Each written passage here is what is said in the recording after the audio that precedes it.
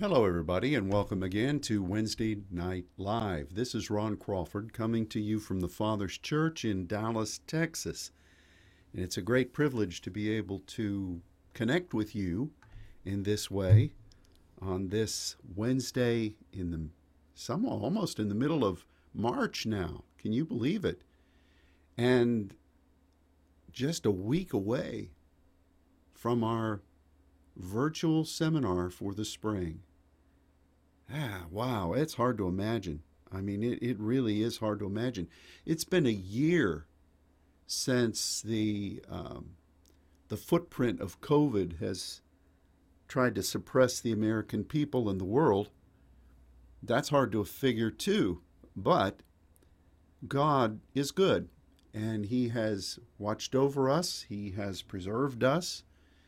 We have been through many struggles throughout this past year, but the Lord has delivered us out of them all, and we're stronger and better than we were a year ago at this time. I am praying, as I know you are, for what is ahead, that we would have direction, and that we would have the pneumatikos, Issachar-like wisdom from God to know what He would say we should do and what we should not do. And I think right now is still a time of preparation for all of us. It's a time of assessment, and it's a time where the Spirit is attempting to cause our hearts to be galvanized by the counsel of the Spirit of God. And boy, aren't there a lot of voices trying to determine what our hearts should believe. That's kind of what we want to talk about today. And one of the main factors that's going on in the spirit realm that we may not have considered. You see, let me just state this as a preface, and then we'll get right into the Word of God. The glory of God is truly that measure of opportunity to partner with God as His representative concerning something that He's wanting to do that has not been done before. We've studied this from the Old Testament going into the New. Too many people around the world think of the glory of God as goosebumps in His presence, or being slain in the Spirit, or being knocked out.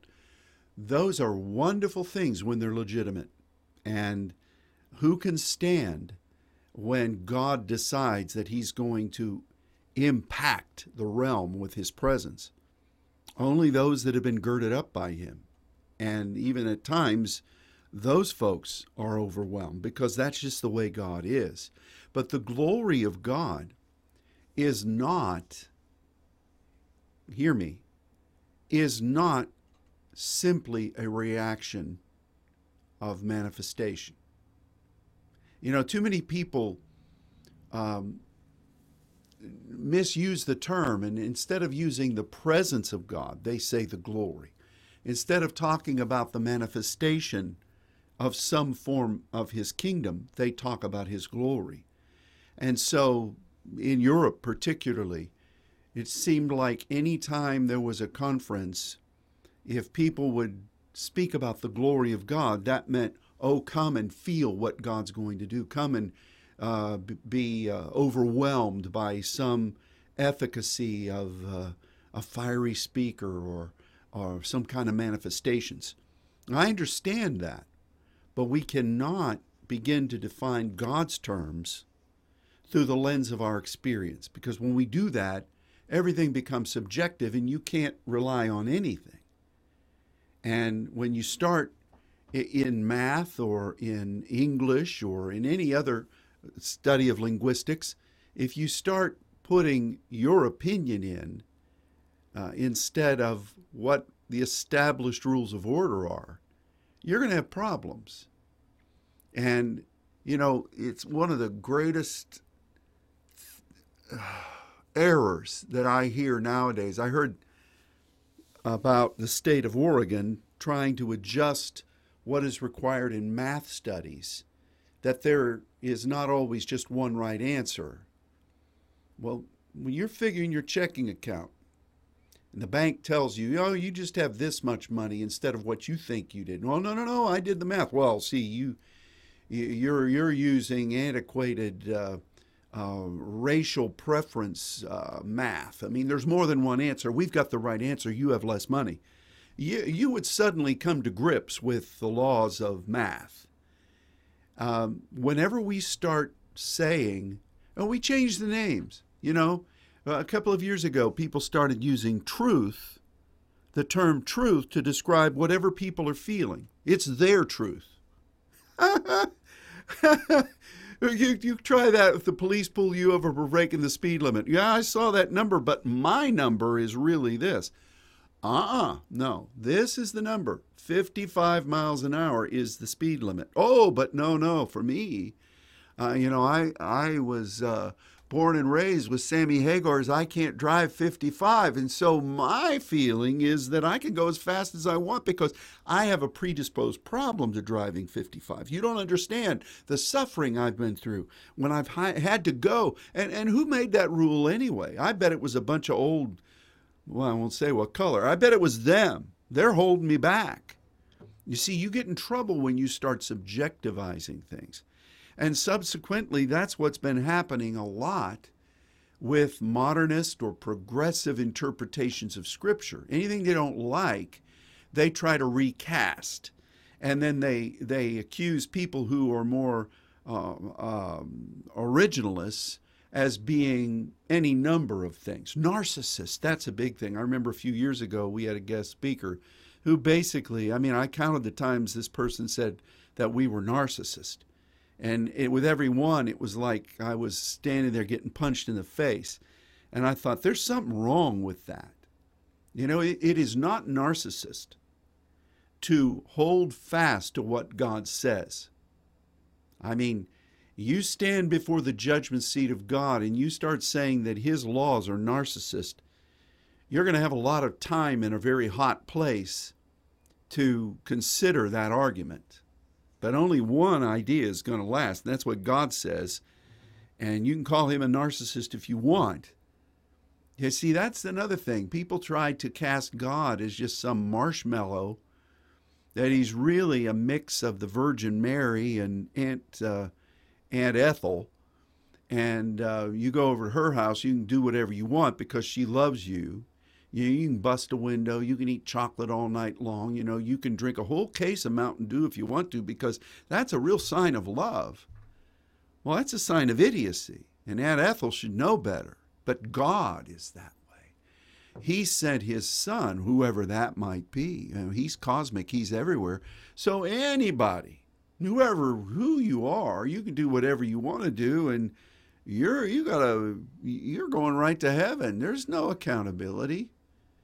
You see, when you paint God in that way, then the idea of a progressive doctrine is all the more appealing because you can then say, well, God said this in His Word, but He really didn't mean that. He means this because, after all, God is love. So He's going to let anything go on. So He can't mean, the straight and narrow way is really the thing that, we've got the idea that God is love. And we're the only ones that have it. So that's the straight way. And the wide way is all these other people who say God's going to judge you at the end.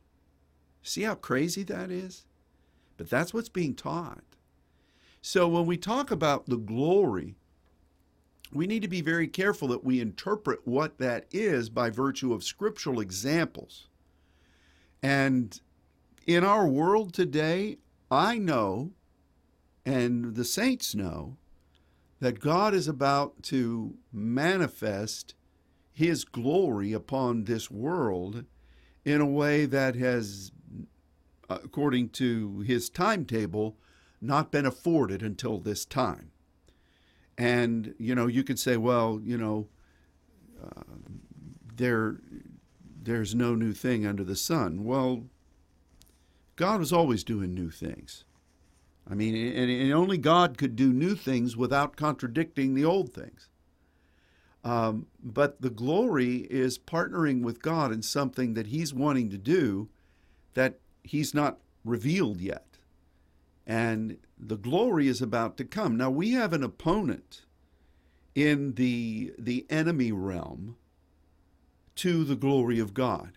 Now, Satan hates the glory of God because that involves partnership with mankind, which was what the enemy, from the first time he heard it, according to the words of Jesus, the enemy was a man killer, and he decided he was going to deceive and lie. So you see that.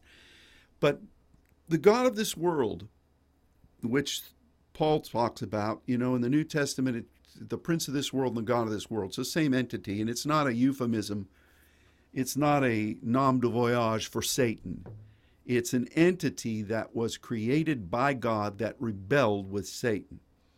So the God of this world is the sworn opponent to the glory of God. Why is that? Because the God of this world was a creature that was created by God to establish a norm of how God moved around the world.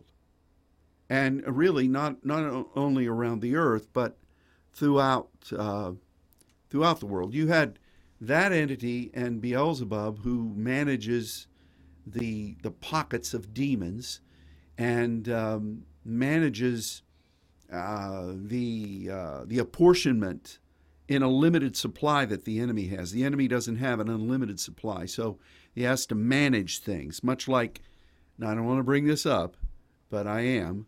If you study the Civil War, you see the North having an endless supply, seemingly, of troops that were coming off the boats from Ireland, and you had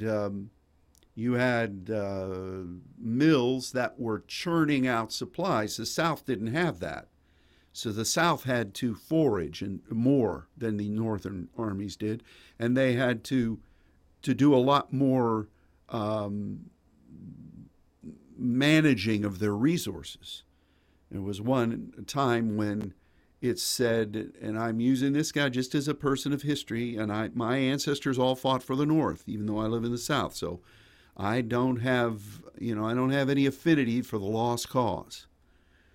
But one time Nathan Bedford Forrest kept marching his troops around in a circle and kicking up a lot of dust, and even had fake cannonade being presented so that the Union forces could see with their looking devices, and he convinced the Union forces that he had a much larger army than what he really had, and it worked. Stonewall Jackson had the ability to hit and run, and to seemingly be everywhere, but he was just hitting at the weak places, very much like what the enemy does. And so, but the God of this world really tries to discourage anyone from partnering with the glory of God, because that means real damage to the enemy holdings. If you have God giving to his champions, his sons, an insight or a word or a commission to debut something, and it's legitimate from God, that's going to do real damage to the kingdom of darkness. And so you see that the glory of God is really the operative measure of not just partnering with God, but seeing his hand move in power in a timely way through his sons who have submitted themselves and yielded to his timing and allowed the Spirit to prepare them for that measure of partnership that God is wanting to unveil in his suddenly or in his timing. We're in that mode right now. But on the opposite end, you have the enemy who is really ramping up the efficacy of the God of this world. And I don't remember there being a time, as a student of history, where the entire world, I mean the entire world, is interconnected in the way that the world is today. And the groupspeak that's going on is really universal. It's crazy. And this is the God of this world in operation. God is allowing it, but it's really the manifestation of it. And the crux of it all is the potential of the glory of God. Let's read in John chapter 12, beginning at verse 37. And we'll read John 12, 37 through 43, and we'll also reference some other scriptures. But for now, let's just read this. But though he, Jesus, had done so many miracles before them, yet they did not believe on him, that the saying of Isaiah the prophet might be fulfilled, which he spoke, Lord, who has believed our report, and to whom has the arm of the Lord been revealed? Therefore they could not believe, because Isaiah said again, He hath blinded their eyes, and hardened their heart, that they should not see with their eyes, nor understand with their heart, and be converted, and I should heal them. These things said Isaiah when he saw his glory, and spoke of him. Nevertheless, among the chief rulers also many believed on him, but because of the Pharisees they did not confess him, lest they should be put out of the synagogue. See, you think cancel culture was just for today? No, there it was back there. For they loved the praise of men more than the praise of God. Two things happening here. And, it is kind of interesting because John, in the gospel, and I'm not saying this is not anointed, hear me, but in some ways he editorializes. He does some splaining. I think that's still safe to say. Ricky Ricardo said that. He explains things. And here he says two things from Isaiah. Number one, Jesus is doing things that should be used to draw people to God, but there were some who decided that they were not going to accept this. And subsequently, God allowed their hearts to be hardened and that they would be blinded. And it also says that Isaiah came up with this understanding when he saw the glory of God. That's very interesting to me. It's very interesting to me. And it's in the Bible, so you have to consider this as being true. See, I never really assessed, just in my thinking, that when Isaiah spoke, who hath believed our report, and to whom has the arm of the Lord been revealed? I didn't necessarily assess that as being connected with what happened earlier in Isaiah when he saw the Lord and the train filled the temple, and that the coal from the altar touched the lips, and the "Here am I, send me," the year that King Uzziah died. I never gleaned the fact that experience created Isaiah's assessment of people who would either believe the report and the arm of the Lord being revealed, and the potential to either believe God or to be hardened and blinded. But nevertheless, there it is. So that brings up a topic, and again, we're gonna touch back on the glory. So I'm not like one of those preachers that takes one verse and then spins a whole web out of it. Even though you could do that, we want the plenteousness of Scripture to address this. But let's consider this topic now. What God hardened and God blinded because they rejected the glory? That's an interesting thing. Is God that hard-hearted? Or is there some spiritual principle that said, you had a choice, and when you encountered my glory, you either go this way or that way. It's your choice. But if you choose the way of rejection, you're going to be hardened, and you're going to face a measure of blinding.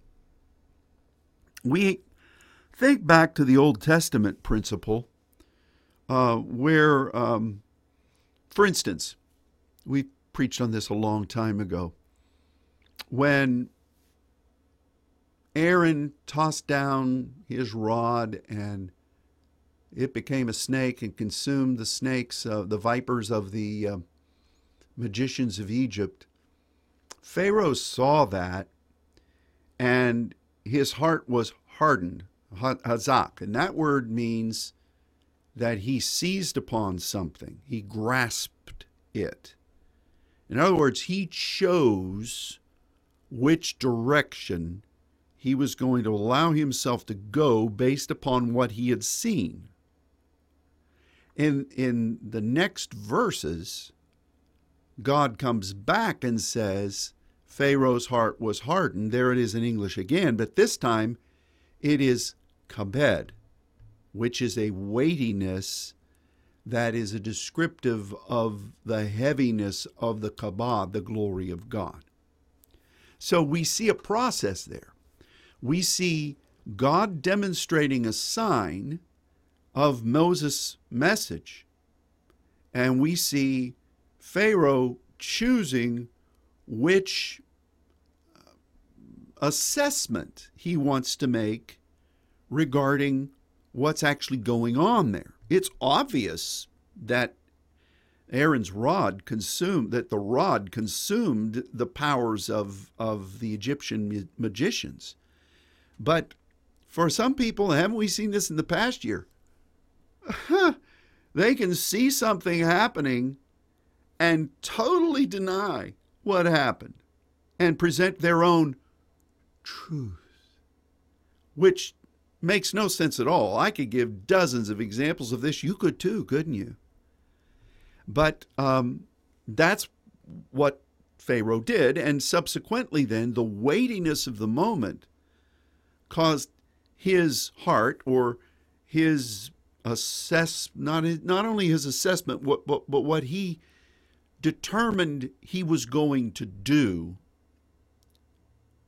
which direction he was going to go, because that's what the heart does. It's the steering wheel of the life. He suggested that he was going to, in the weightiness of that moment, go a different direction. God didn't make his heart hardened. Pharaoh chose, and the result to denying of divine visitation was that this would happen to him. You see? So you could say that God hardened his heart because of the principles of divine impartation of the glory. But God wanted him to turn. I mean, God came to him a number of times, to Pharaoh a number of times, and Pharaoh just kept saying no. Now, it's interesting, too, that this kabed is used to describe Moses. At one point, Moses' arms became wearied when they were fighting the Amalekites. Remember, he was up on the top of the hill, and his arms became wearied, and it used that word kabed to describe it. But another one was that when he was talking to God about going into Egypt, he said that he was slow of speech. And that word slow is kabed. Now, most people have interpreted that as meaning that, Moses stammered in some way. I've often wondered about that, because Moses didn't seem to have a stammering problem in a lot of other times where he was very eloquent in what he was saying. The second time at the rock, when he railed off on those rebels, he wasn't stammering. He wasn't doing a Mel Tillis imitation. I think sometimes we think Moses came down off the mountain and he had the commandments, and here he was going to speak what those were, and he became like Porky Pig at the end of Warner Brothers. But thou shalt not, folks. I don't think that happened. In fact, I know that didn't happen. And apologies to any stammerers. I don't want any lawsuits coming against me. I'm sure Porky Pig will be canceled sometime. There'll be some remote tribe in New Guinea who is the Stammerites, and they'll feel their rights are being rejected, and Porky will be gone. But I think Moses, to me, if you look at the word kabed, I think Moses probably was very deliberate in what he did, with the exception of when he killed the Egyptian. Now, I think he had learned to be slow to speak and quick to hear. He wanted to process things, I think. I know a lot of people like that. They're brilliant people, but you ask them to be spontaneous about anything, and forget it. They need 15 minutes to decide what they're going to say and what they're not going to say. They need papers in front of them. I'm not faulting anybody. But to be slow of speech using kabed doesn't necessarily mean that there was a speech impediment. It was helpful for him to have Aaron there, because when, it's kind of like, I'm really extrapolating here. But it's nice to have. I remember one time in a Star Trek episode, Spock was interrogating I think it was a Klingon leader, and Kirk was just standing. No, it was Khan. Spock was interrogating Khan, and Khan, after a couple minutes, he looked over at Kirk. He said, you're a brilliant commander. You let your second in line interrogate me while you assess what's going on. I really think that's more what Moses wanted, because again, he didn't seem to be. How can you be the lawgiver who writes the first 5 books of the Bible, and I don't see any signs of stammering there. I don't. But be that as it may, the kabed for the hardening of the heart for Pharaoh was that he was not, first of all, he had a predilection not to go along with what God wanted. And he seized upon what he wanted, that initial scene with the snakes, to indicate, and he determined that he was not going to entertain any idea of following after God. And he allowed himself to become hardened. He slowed down that opportunity that God gave to partner. And I think that's the whole business here. And I think you see that same thing happening in our world today. You have people who will observe something, and instead of accepting what really happened, they create another reality. And they won't listen to the truth. They purposely don't react or ignore what's going on. But then on the other hand, in their false reality, anything, as long as it's by the right person, or as long as it's going to favor their definitive philosophy, they're quick to obey. So it's kind of like the twisting of how you should respond to the glory, but responding to the glory of man in a similar way. The results are vastly different. But the point is that whenever you confront something that God's wanting to do, and there's an atmosphere in the world right now that God's about to do something incredible, You see the enemy mobilizing this worldwide effort with the God of this world to react and respond to the glory in a negative way and to create their own glory or their own version of glory. And subsequently, you have a blinding of the eyes and you have a hardening of the heart. We see that. We see that evidently.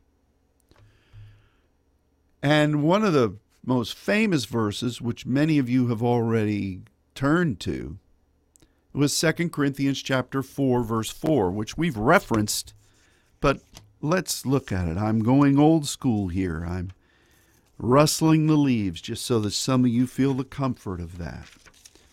And I'm turning in the good old King James Version. I'm getting there. Let's see, 2 Corinthians chapter 4. Where's Corinthians? I'm just kidding. 2 Corinthians chapter 4. Should have had those earmarked, Pastor. Yeah, well. 4:4, 2 Corinthians. In whom the God of this world has blinded, there's blinding, the minds of them which believe not, lest the light of the glorious gospel of Christ, who is the image of God, should shine upon them. Now, it's interesting that we find these same elements that we've just been talking about indicated here when there's a discussion of the glory and the God of this world. Don't you think that's interesting? I am just stunned by how this relates, and I'm just amazed that God's word so clearly describes what's going on here. Now, when we read in John 12, you see the hardening poroo, and we get our word porous from that. So people in the world, something's porous. It's hard, yeah, but it also diffuses. It allows stuff to be processed. You know, it's kind of like water that you get up in the mountains that comes out of a rock. You know, it's gone through porous rock, and that process of filtering really does a good job on cleansing and clarifying the water. You know, if the hardening that's mentioned in John 12 and in other places doesn't necessarily mean that people aren't receiving anything. It's that they're processing what they're receiving. That is the truth. And I could give lots of illustrations over this past year, but I'm not. I think anybody that has any sense at all can see it. Some of the greatest things miracles that God would do. I'll just mention one of them. For any Christian, any believer in the Bible should agree to this one. Our alliance with the nation of Israel over this past year, with them, and over the past few years, with the moving of the American embassy to Jerusalem, and then these Abrahamic covenant agreements, peace deals with some of the Arab states. That's whatever it means for the end time is yet to come, but that is an amazing miracle. And we see that and we say, thank God for it. But then there are other people whose hearts are hardened, who are processing everything. You know, it's poro, and they see this same thing, and they don't want to go and say, that's a good thing. Instead, they say, oh, look how racist Israel is. You know, they're They're against the Palestinians. They're you know. And then even to add to their porous viewpoint, the very people that one of them, the key man, actually being Jewish, suddenly all of this is done in favor of the Jewish nation, the state of Israel, was done by anti-Semites. And you think, what have you been drinking? How can you even think that? Just in this one instance, how can you even postulate such a nonsensical assessment? How can that be? Well, it's because their heart is hardened. It's poro. They're letting through some things, but it's been processed. And by the time it comes out of the process, it becomes something that is totally different than what actually happened. The blinding, on the other hand, is a word, tufos. It's tuflos.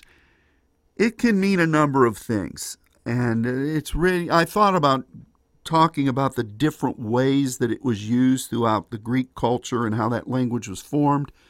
But I thought people are just going to get tired head to that. So the essence is that in some ways it's just that people don't see.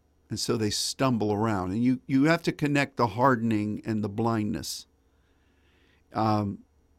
There was a very real use of this term throughout antiquity as something that was a result of people being conquered. And blindness was a result. Literal blindness was a result. The kings that were carted off to Babylon were blinded. Remember one of King Saul's first issues was that a neighboring opponent king said, I'll come into agreement with you, but it's going to cost you all your right eyes. And righteous indignation came. So there was that idea. And I think part of that's happening right now for these people that are poro, and they've got another agenda according to the God of this world.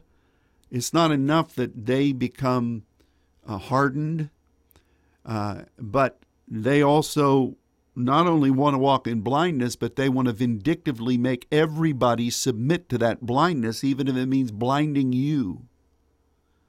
These are the principles of the God of this world. And it's a result of that glory. So what's it say?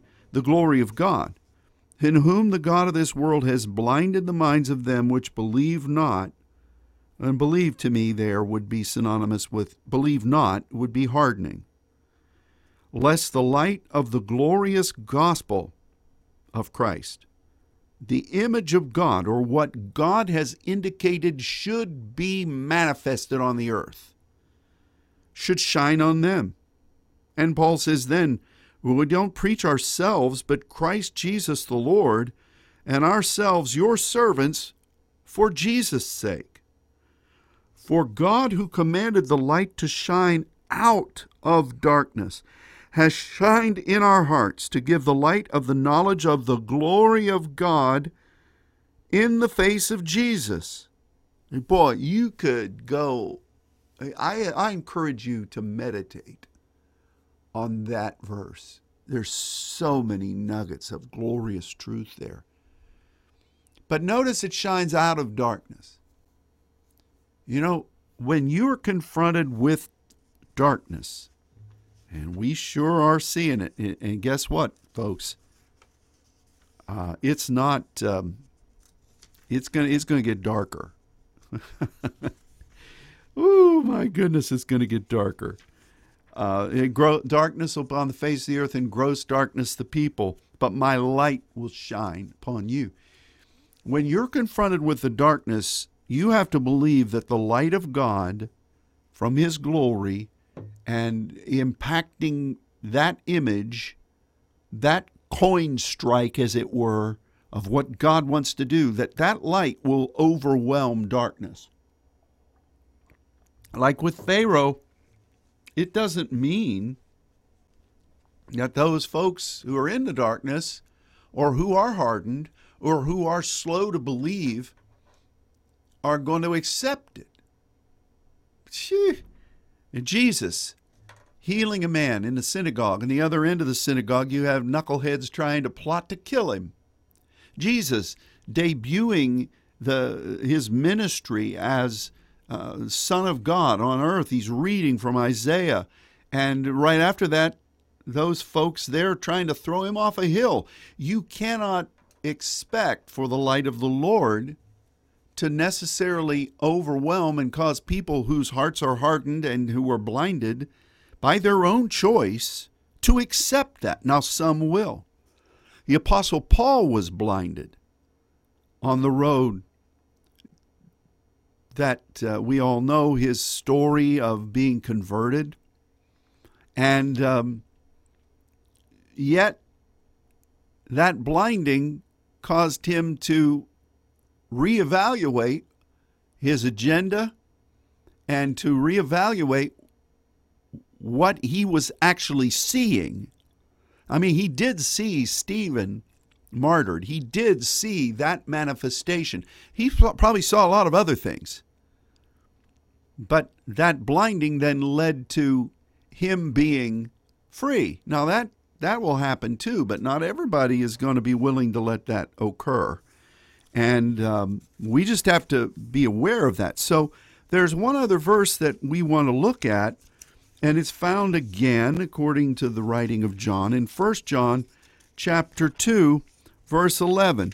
And it has to do with how we respond. And this is a toughie. My goodness, I have grappled with this, and I don't mind telling you. And if any of you are being honest about it, I'm sure you have faced this same thing. 1 John 2:11. He that hates his brother is in darkness and walks in darkness and does not know where he goes, because that darkness has blinded his eyes. Now, this goes both ways. On the one hand, you have people who preach love, a really strange version of love, who detest what you and I as saints believe in. They call us narcissistic. That's a big word. But they don't realize that they're really the ones who are narcissistic. They call us dualists. They call us, you just run down the list. Lots of ists, from accusing us of hating people of color, hating women, hating this, hating that. And they hate us, whether they say it or not. They say they love us, but they hate us. And they spew all kinds of things. Why? Because of what Jesus said. When you're following me, if they hated me, they're going to hate you too. And subsequently, this is an indication of the blindness. We've had a lot of that in our world. A lot of hating over the past few years. I'd say probably the past 10 years. We've always had hatred in our country. And a lot of it has just been shameful. But recently, it's been scoping up to really a hatred of what people believe God wants, if they believe in God. And we also have hatred based upon agendas. You see, if the truth is known, progressivism has nothing to do with progress. It really doesn't. The progressives can never take yes for an answer. There's always something more. And, there's going to be, you read in the book of Daniel about how the saints are overcome and then they overcome and then the saints are overcome. There's a pendulum. There's going to be a backlash to all this nonsense. I don't know how it's going to happen, but we've got to be careful as saints not to be caught up in the tide of it either way. We've got to somehow be in the midst of these machinations of the God of this world, doing it knowledgeably and prayerfully, and not engage in hatred. And how have I struggled with this? I'm telling you, I'm a human being just like you are. I mean, well, maybe more than some of you. That's all, folks. I hate to hear people rewrite history. And I know the victors write the history, but, to see both sides of something and to have studied it meticulously, read volumes concerning it, and then see people just say, well, that's just not true. Here's really what's true. And they come up with some nonsense that is absolutely haywire. That makes me mad. It makes me angry. Some of the things, you could talk about numbers of illustrations of this. The venom spewed against Abraham Lincoln in revisionist history, or any number of things against the founding fathers, any number of things.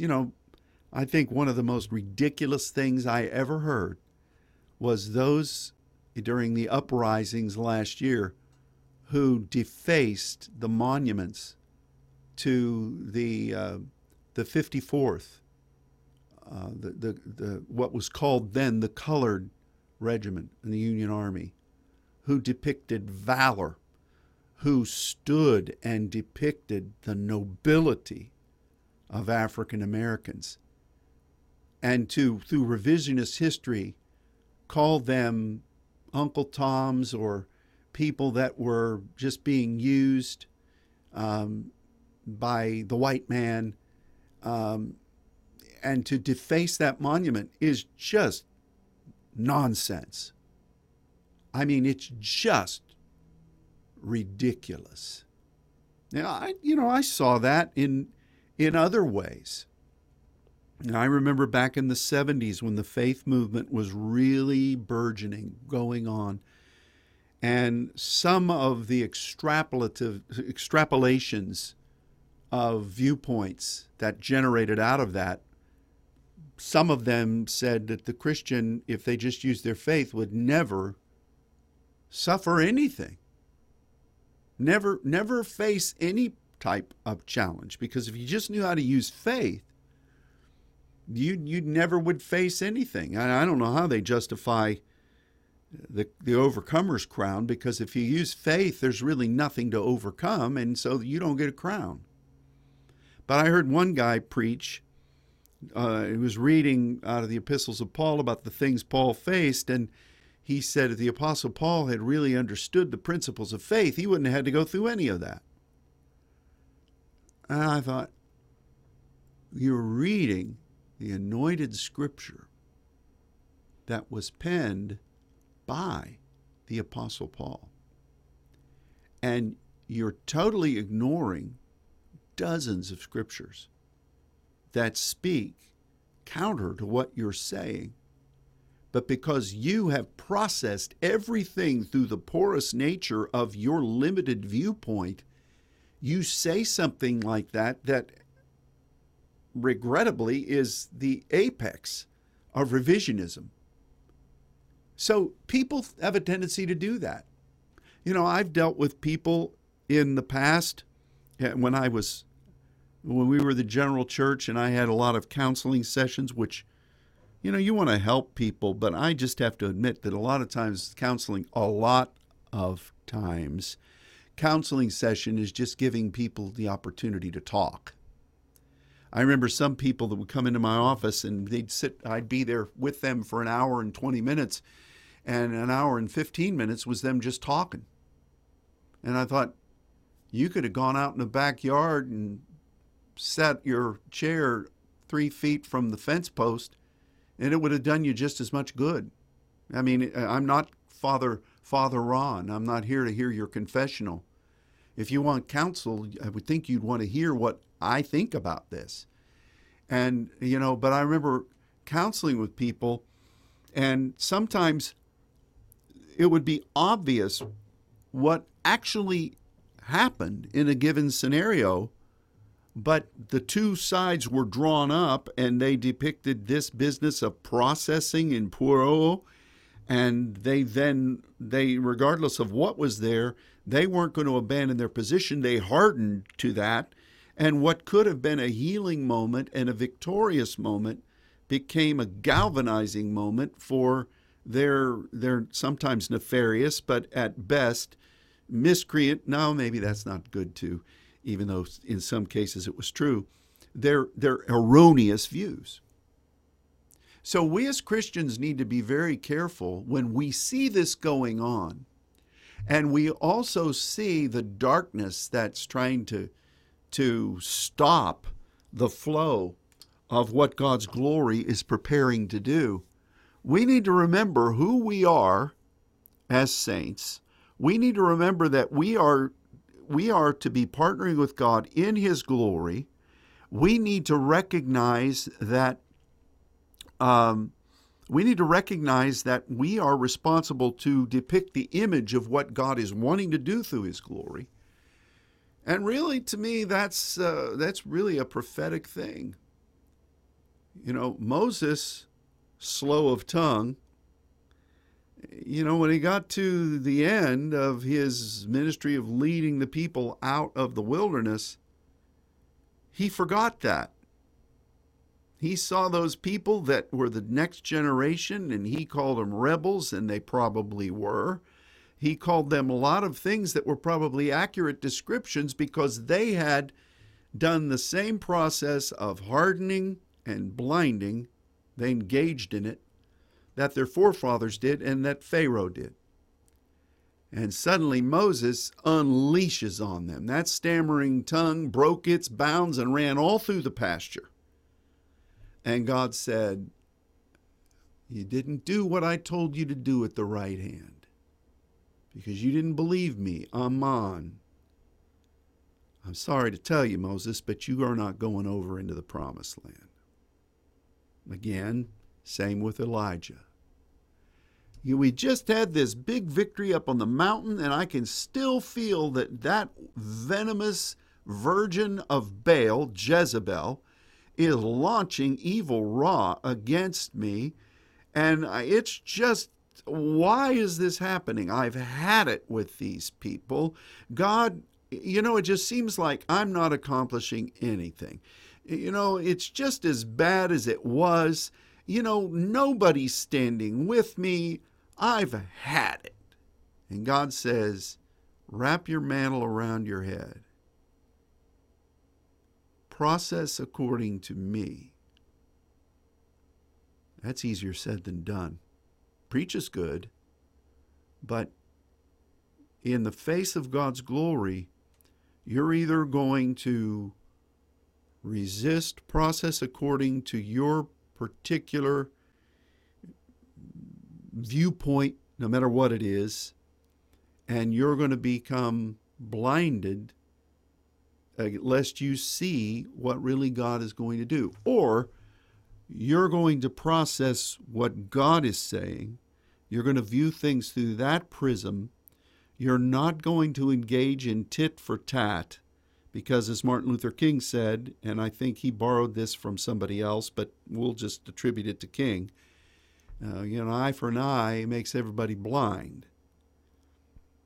We've got to process and be quick to hear and slow to speak, and we've got to be sensitive to what God's glory is really wanting to do. and His light will arise, and we'll see a way through.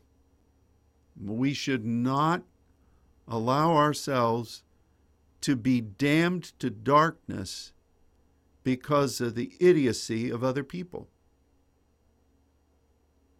And that's where I struggle. And I suspect that's where a lot of you struggle. I struggle on a national level, and I have to go before God. You know, do you think that Jesus, who was tempted in all points as we are, but yet without sin, didn't apply this? Of course He did. Even at the cross, Father, forgive them. They know not what they do. Who says something like that? Jesus did. Those people, what do you mean those people? The people down there that were beating Him, that were cursing Him. Now, some of them were there just like people. They didn't have TV. They didn't have the dark web. You know, it's like the Wild West when there was a hanging. People from miles around made it a picnic day. They went through the crowd selling things. You know, it was interesting because it was something they'd never seen. French Revolution. Let's all go and watch the guillotine. That's amazing. Watch the way that blood squirts. We like seeing that. We've never seen anything like that. You can cheer that kind of thing. A lot of those people were there as onlookers. A lot of those people were just violent people who liked that lifestyle. A lot of them were just like Judas, being the pawn of the enemy. But through all of that, Jesus says, Father, forgive them. The ones that were sneering at Him, the ones that slapped Him, the one that beat Him, the ones that hammered the nails, the ones that did all of those things. Forgive them. They don't know what they're doing. Somehow, we have to process so that we don't allow ourselves, even from a righteous perspective, to become blinded and walk in this darkness, letting the darkness affect us because we hate that kind of thing. And we don't understand how people could do this. Oh, it amps it up when you consider people that you walked with, that you shared wonderful things with. David wrote about this. You know, when you were sick, I fasted, wore sackcloth, and we ate. We had fellowship together. And now, what are you doing? Oh, it's easy to become riled about that. But, Father, forgive. They don't know what they're doing. Jesus took that divine perspective because He had to. Because if you say, like I just did, yeah, let's parse this out. A good percentage of these people are just here. They don't know what's going on. Some of these people are partnering with the demonic. They may not know what's going on, but they're sure enjoying it. Some of these people have done these things knowledgeably to preserve their own power base, and plus, they've hardened themselves to you, Father, and they've become like Pharaoh. They'll pay a price. See, we can process in that same, in some many ways, and we don't want to judge. We've been warned against that. But I would think that assessment at Calvary was pretty accurate. But then Jesus says, forgive them. A carte blanche forgiveness.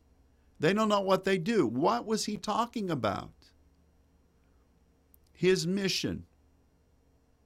That which He would soon say, it is finished. I commend my spirit to you. What God had sent Him there to do was the apex. That was the only thing that mattered. And that's the essence of partnering with the glory of God. Now, none of us are going to be giving ourselves as a sacrifice for the sins of the world. That happened once. That's it. And we're grateful for that, aren't we? But we have a part to play in the days that are coming and in the days we're in right now. And we have to be very careful that we understand when the glory is manifested, the byproducts are going to be either a hardening and a blindness, or in a positive sense, processing things through the prism of service to God prayerfully and obediently, and make sure that we see what God wants us to see and follow that light. Sometimes that light's not going to be like the Apostle Paul light. Sometimes that light is going to be just enough, as the Scripture says, for our feet. And if we're looking all around cursing the darkness, we're probably not going to see that light. We got to be careful. If we engage in anger, which is easy to do, we probably won't see that light. I want to see the light. How about you? So when the glory comes, the God of this world is already working, and he's blinding the minds, the viewpoints of the people in this world, lest they see the light, unless they see Jesus, unless they see the image that God's wanting to perfect. That's what the God of this world is trying to do to stop the visitation of God's glory. That must be seen by us and understood. Because when you throw that into this is an enemy tactic, it changes the way you respond, and it changes your strategy. And then you can say with Jesus, I'm not going to cast aspersion there. I'm not going to become inflamed by what they're doing, even though it hurts me. They don't really know what's going on. Do we know what's going on? Do we know these principles? Do we know our place before the Heavenly Father? Do we know the role of the saints? Do we know that we are God's, according to the Scripture, one of God's chief strike forces of the end time that the enemy hates and detests, according to the Scripture? Do we know that? Well, let's be sure to act like it. And let's be wise to recognize what's going on. Do we like it? No. Do we appreciate those that are running this stuff up the flagpole and saluting it and then condemning those who don't? No, of course we don't. But we have to recognize that, first of all, our voices of opposition are not going to change them. They have their own facts.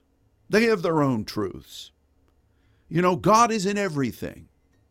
So, you know, we've elected to adopt the counsel of Balaam. We're just going to intermarry with everybody because they all have a point. You're not going to change them. You know, the two significant blindings in the New Testament, Saul, who became Paul, was changed. Elymas the sorcerer, the son of Satan, probably was not changed. He should have been, but we don't have any indication that he was. So you're not going to, through your argument and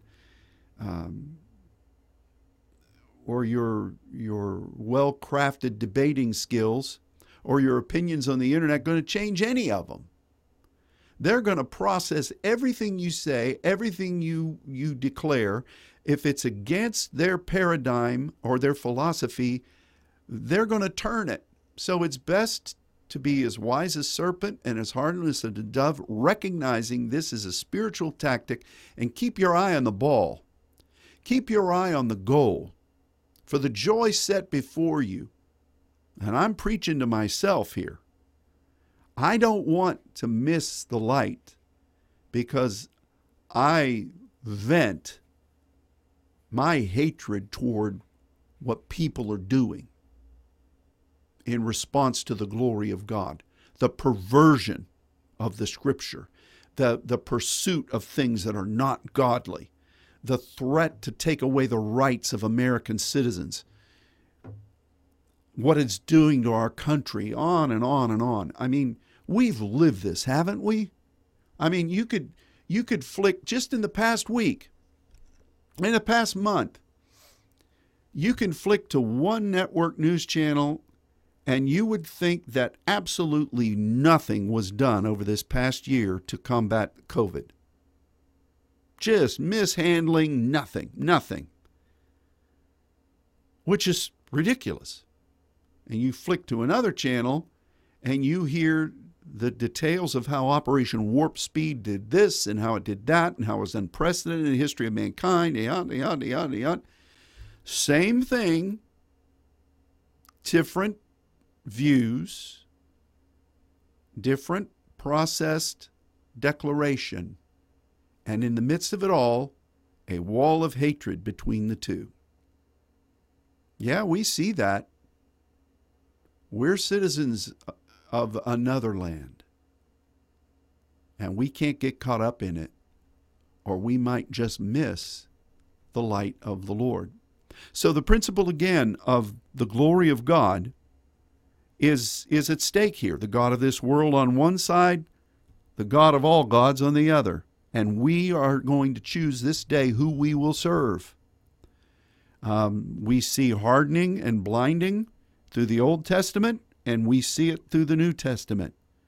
We need to be very careful that we process what God wants so that we see the light, and that we recognize that there will be many who process according to their own idioms and will be blinded, and they'll stumble about and accuse us who are walking in the light as their hated enemy. Which side are you on? And we have to be on the side of the Lord, knowing that the glory of God is coming. It's already here. We're about to be launched into fields of harvest and service for our God that are unprecedented in the history of the kingdom. We need to keep our eyes on that and be very careful not to be hardened and not to be blinded in the face of the glory of God. Well, that's a big chunk of meat for everybody.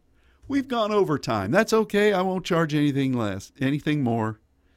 Thanks for tuning in. We will look forward to seeing you again this coming Sunday for those of you who want to tune in. And don't forget, next Wednesday, our virtual seminar begins. You can register online, saintsnetwork.net. And we're going to be broadcasting this. Let's be in prayer. You know, there's so many people that are watching these things from different parts of the world. I don't know who a lot of them are. The Spirit of the Lord is guiding them, and it's not about me, man, I tell you. And it's not about any of us. It's about our message. I just pray that people will respond properly and come to know God. That's it. That's it. That's our agenda. So let's be in prayer and be part of it next week. Until then, God bless you. Goodbye.